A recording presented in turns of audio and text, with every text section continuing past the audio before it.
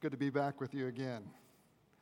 Even though, as Craig said, every pastor knows that when he gets into the pulpit that there is scrutiny from man. But Craig, you and I both know that scrutiny from man is nothing compared to the weightiness of this frightful privilege to speak on behalf of God to his people. And I've said it here before and I'll say it again. Especially when you have that sense, right, Craig? That sense where every sermon that you preach, it's as if Jesus is just right there behind you, looking over your shoulder.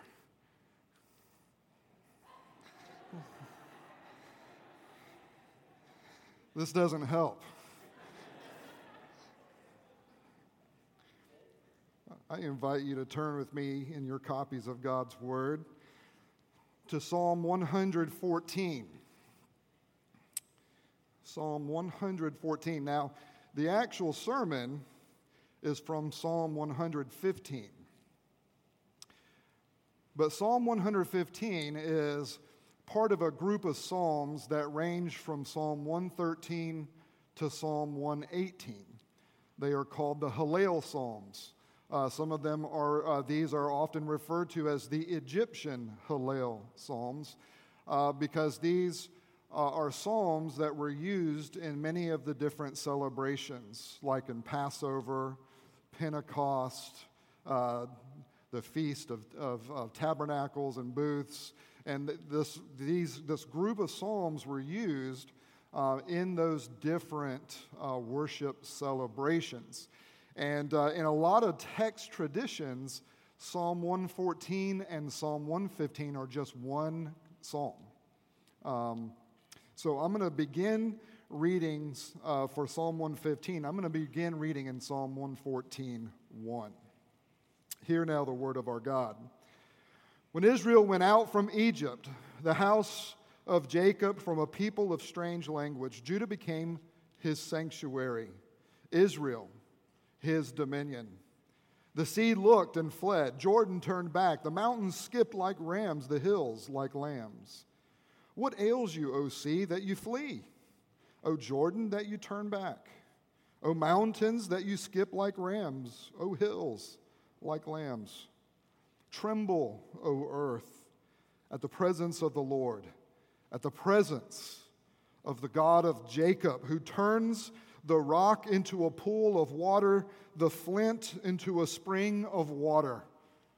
Not unto us, O Lord, not unto us, but to your name give glory, for the sake of your steadfast love and your faithfulness. Why should the nations say, where is their God? Our God is in the heavens. He does all that he pleases. Their idols are silver and gold, the work of human hands. They have mouths but do not speak, eyes but do not see. They have ears but do not hear, noses but do not smell. They have hands but do not feel, feet but do not walk. And they do not make a sound in their throat. Those who make them become like them, so do all who trust in them. O Israel, trust in the Lord. He is their help and their shield. O house of Aaron, trust in the Lord. He is their help and their shield. You who fear the Lord, trust in the Lord. He is their help and their shield. The Lord has remembered us. He will bless us. He will bless the house of Israel. He will bless the house of Aaron. He will bless those who fear the Lord, both the small and the great. May the Lord give you increase, you and your children. May you be blessed by the Lord, who made heaven and earth. The heavens are the Lord's heavens, but the earth he has given to the children of man. The dead do not praise the Lord, nor do any who go down into silence. But we will bless the Lord from this time forth and forevermore. Praise the Lord. Let's pray. Our Heavenly Father, we do indeed worship and magnify your greatness and your glory this morning. For you are the God of steadfast love. You are the God of faithfulness to your promises, to your glory, but also, for some reason, Lord, even to us, your people who struggle to be devoted to you, your people who struggle not to give in to the gods of this world. And so we ask you, O God, to be faithful and steadfast in your love to us, even this morning through the preaching of your word, and ask that you would satisfy the longings of our hearts, that we may indeed praise you and rejoice and be glad in you all the days of our existence. We pray this in Jesus' name. Amen.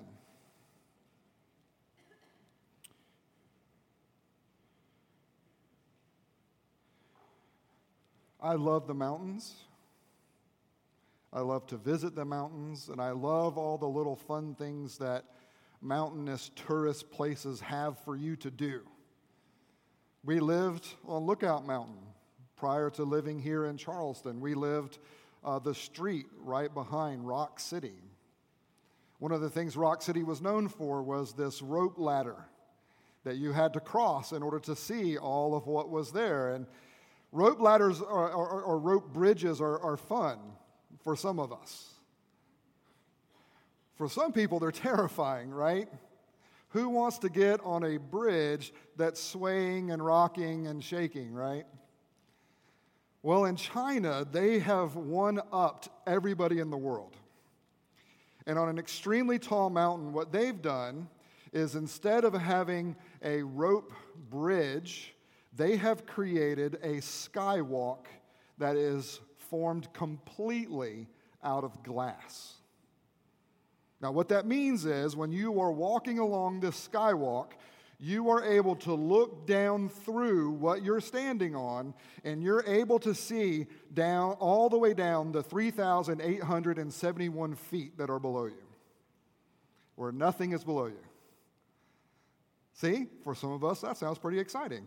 For others of you right now, you're kind of like, I don't think so.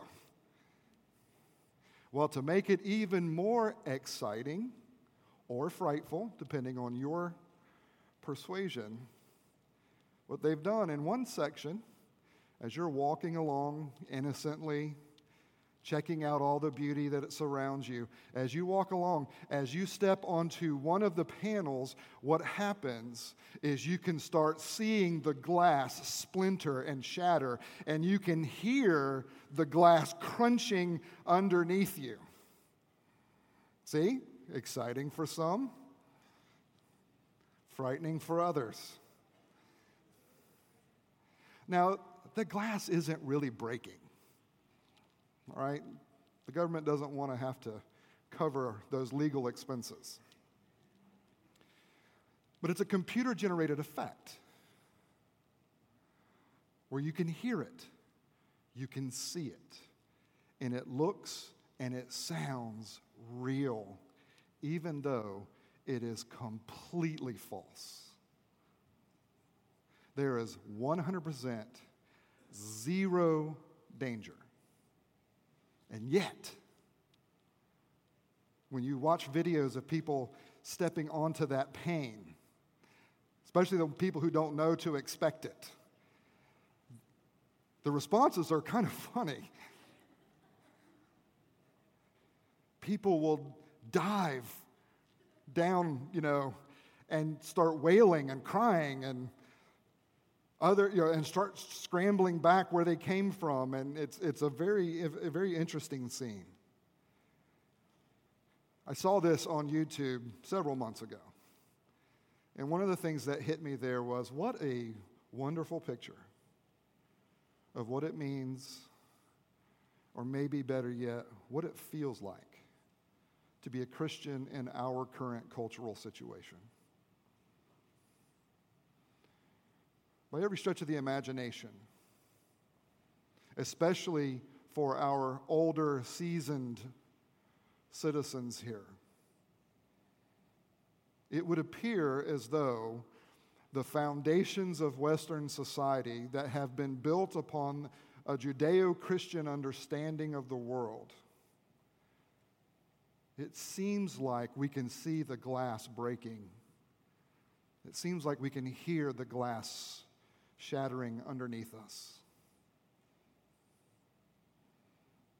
Everything that we look at within our current cultural situation seems to be telling us that the Christian faith no longer has a place in our society. And for some, it is very scary.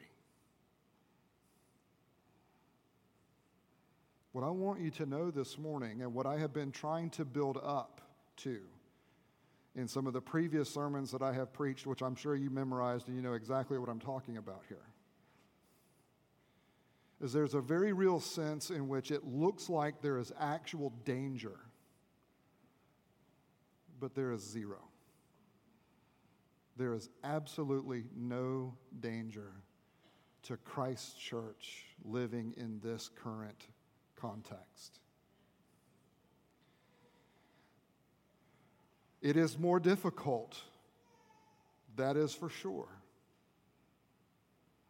But the difficulty, what I would like to say, is a difficulty that's not the result of the challenge. It's a difficulty in that we are actually having to more and more actually live by faith. When our society, when the foundations and when the structures of our society were friendly to our faith, it was very easy to walk by faith, right? It's very easy when you step out of your door and your values and your way of seeing things, when you interact in the world outside of your house and it is reflecting the way you see things, it's not as difficult. Everything around you is supporting your faith, even if you're not actively engaged in being aware of it. What is happening right now is that those foundations are being replaced and the structures are disappearing.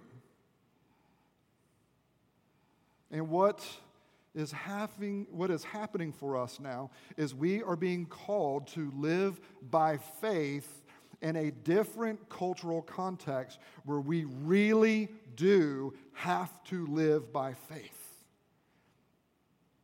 To see the things that are real beyond the experience that is right in front of us. Because of our situation, one philosopher has said, in 1500, it was impossible. It was nearly impossible in Western civilization not to believe in God, because everything was dominated by the church. But now, a mere 500 years later, believing in God seems to be a near impossibility when you look at what is going on around us. We are living more and more in what we call a post-Christian society. We are living more and more in what we call a secular culture. And the reality of that is people live as if God is dead. And as a result, the individual is left to define things for himself or herself.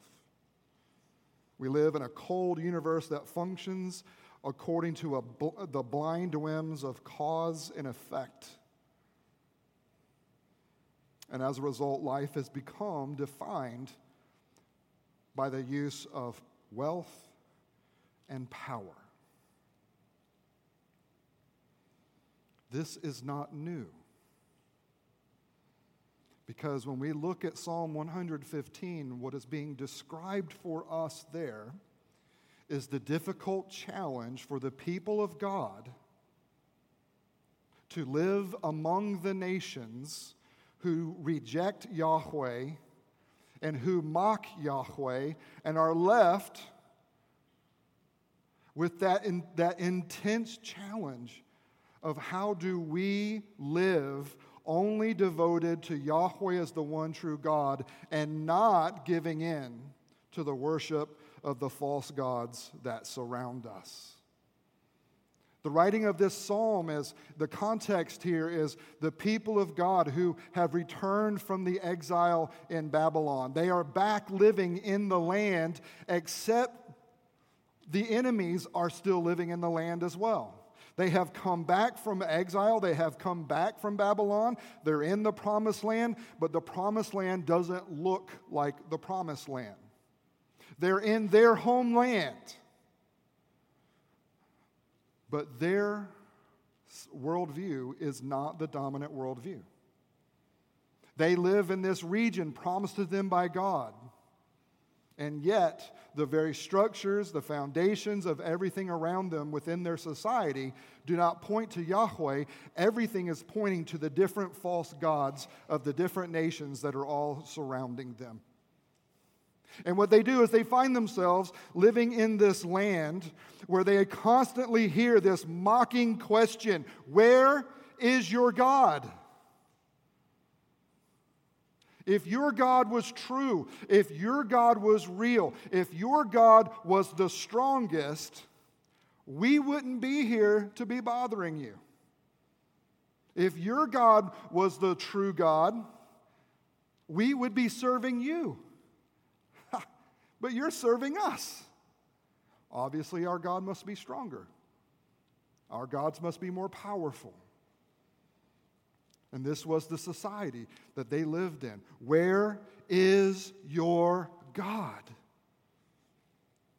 Now, we can resonate with that question, can't we? We can resonate with what it means and what it's like to live in a culture that is constantly mocking us and pointing to us and saying, where's your God?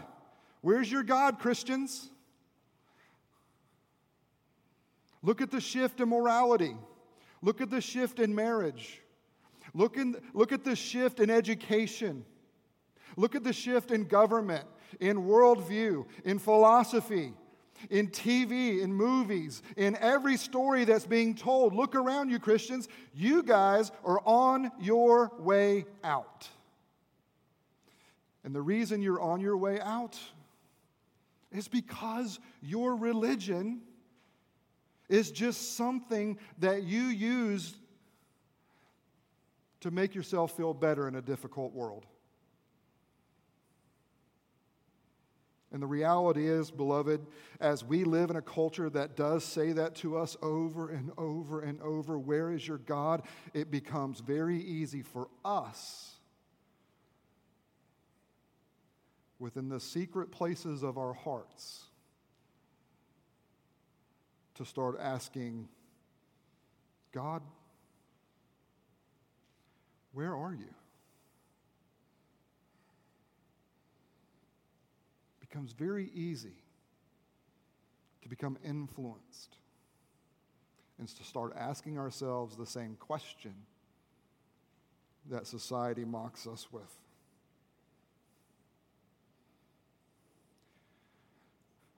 The reason I'm pointing this out is because we, as the church, have been trying to deal with this situation in the wrong way. We have made this issue primarily an intellectual issue.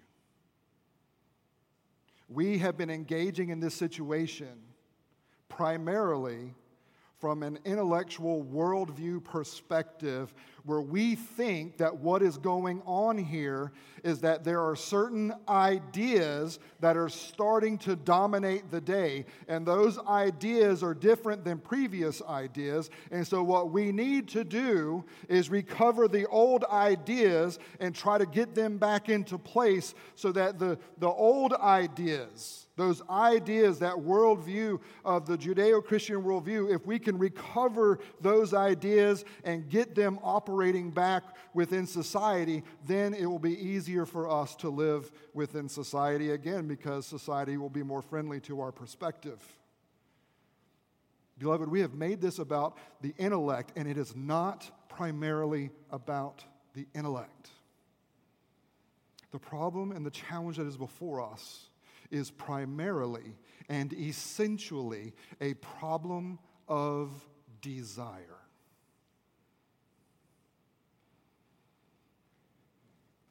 We have a problem that has to do with what people crave, what they want, what they long for, what they value, what they love. And so to set you up for this sermon, back on May 5th, I preached a sermon here titled "The Story and Symbols of Participation in God's Life and Love" from Genesis chapters 1 through 3. And in that sermon, I pointed out and quoted from Gerald Manley Hopkins, the world is charged with the grandeur of God, that the world and everything in it was created in this harmonious whole that was ordered by God and filled with meaning, and that all things were pointing to God. And that in creation, prior to the fall, there was this sacramental presence of God, this hidden presence of God that could be enjoyed and experienced as one would interact with material creation and understand that the beauty and the goodness of what God had made, He had put there as a reflection of His beauty and His goodness. And He did not desire for us to interact with Him purely through the intellect. He didn't design the world, and He didn't design us to function primarily according to just thoughts or ideas. So He created something that could be seen and handled and touched and tasted, and it was beautiful and it was glorious. And when Adam and Eve would interact with that creation, and through the interaction with the world that God created, lift their eyes and interact in worship of the God who had made it, that this was the way creation was to function. God longed to be desired. And so He made a world that was desirable, and He made us as those who were designed to desire. And so whether in eating or in drinking or in working or in loving, there was this experience of God through His creation. Desire for God through earthly blessings led to a life of devotion with God in the heavenly places.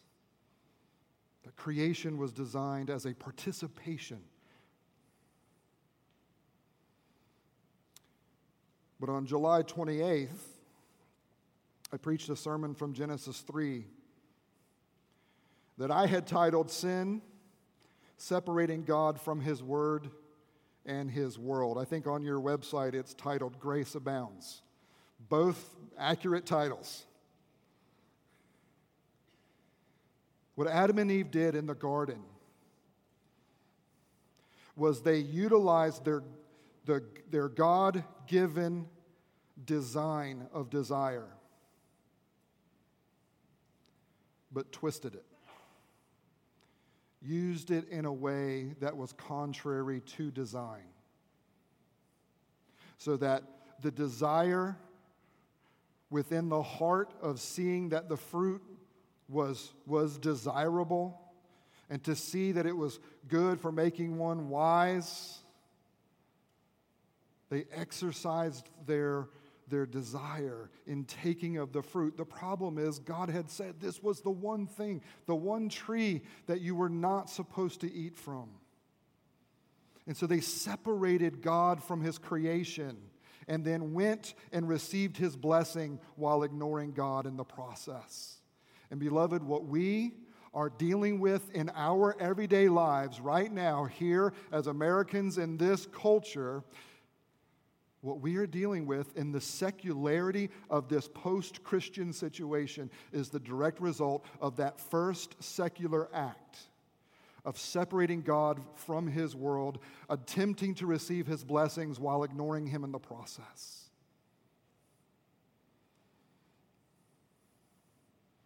Our problem that we are wrestling with is a problem of the heart, where God designed us to be desirers. He designed us to be lovers. He designed us to be worshipers. But what has happened, as that first sin, as we said in that last sermon, as that first sin grew and grew and grew, and it got bigger, and it got bigger, and as sin increased, and as sin increased, and as sin increased, and as this overwhelming pattern of sin started taking over the existence of Adam and Eve in this world, as sin increased, grace abounded. And God will not allow his plan to be thwarted. Now, how does this connect with Psalm 115 today? In Psalm 115, to his people, living in the midst of a culture that does not value him, a culture that sees him as not being real, a culture that sees him as not being true, and therefore mocking his people, God says to his people, trust in me. Because if you trust in the idols around you, you will become like that idol. That function of desire that God built into us is still there, but it has become corrupted by sin.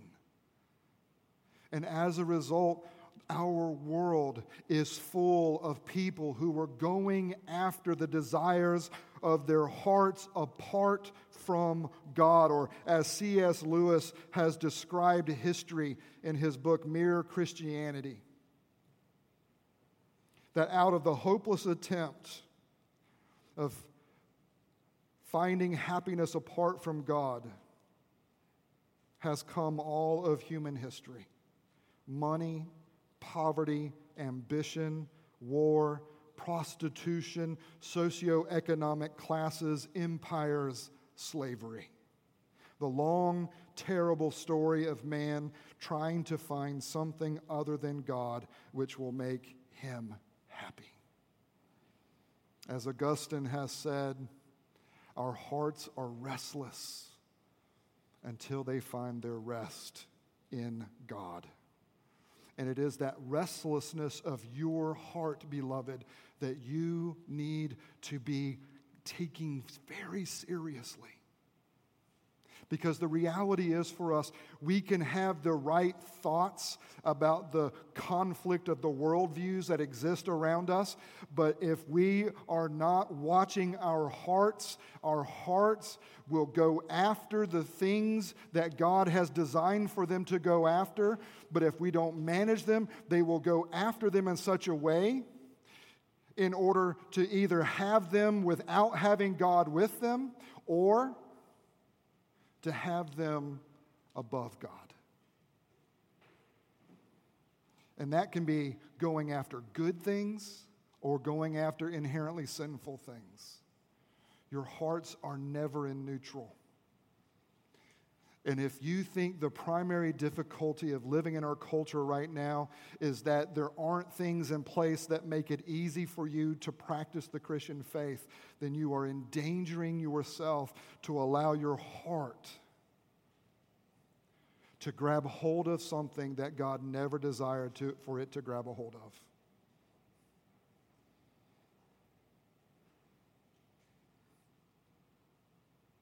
We are called to embrace God by faith.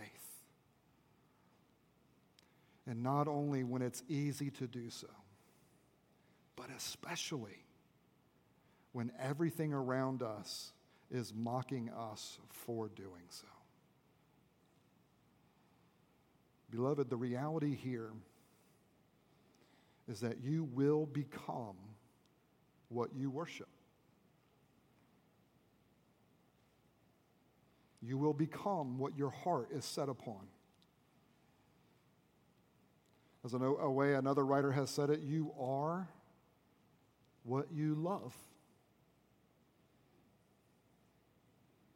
And so within this psalm, we are presented with two opportunities. One, to trust the idols and become like them, which is ironic, right? Because we're told in the psalm that we make idols that look like us. But what would it look like to become like the idols that we make? Well, to have eyes but not see, ears but not hear, hands but not feel, feet but not walk. It's to become impotent.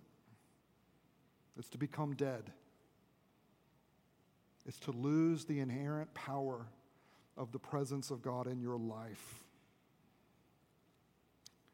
When you continue to allow your heart to be formed and shaped by the values of this world, it doesn't matter if you keep the ideas of the differences between the worldviews straight in your mind.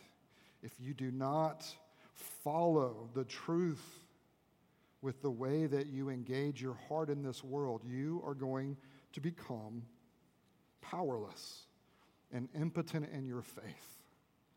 You will become like the idol that you worship. But if you will set your hearts upon God,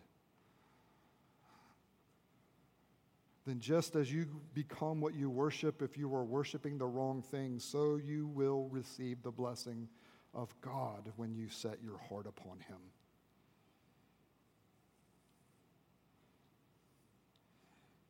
And ultimately in this psalm, why should we set our hearts upon God and not set our hearts upon the false idols of this world?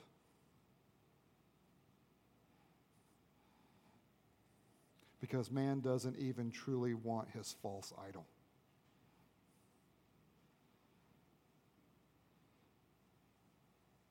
God has given this world one who came from the heavenlies, who was God Himself. And God gave Him to this world with eyes and with ears and with hands and with feet, with a mouth. He gave us Jesus Christ. And even when God came to this world as one who looked like what man said that they wanted, they rejected Him. And they hung Him on a tree. And they mocked Him. And beloved, Jesus was raised from the dead. And He was raised to a new body. And He is one who has eyes even now. And with those eyes, He looks upon you. And He has ears right now. And with those ears, He listens to your prayers and mediates them to your Heavenly Father. He has hands, and He has used those in order to serve. And He has feet that are going to be used to run to us at the appointed time when our faith will give way to sight. We have a God who is alive. We have a God who has been risen from the dead. We have a God that grants us everything that we need for life and godliness, because by nature of our union with Him, we, as Peter says in 2 Peter 1, now partake with Him of the divine nature. The problem is not in the desire of wanting that higher existence and wanting to be, in a sense, God-like. The problem is when we try to get there on our own and establish ourselves as that highest being in existence, rather than sharing in the exaltation of the God-man Jesus Christ. And so, beloved, let His glory be the glory that you desire. And let His exaltation be the exaltation that you run after. Let His existence be that higher heavenly existence that you set your heart on and rearrange your life according to. But remember as you do so, that to be united with our Savior in this way is to be united in His life and ministry, an exaltation that came through suffering. This is what it means for us to share in the life of God through Jesus Christ. And this is why, beloved, what seems like cracking and shattering glass underneath our feet is nothing.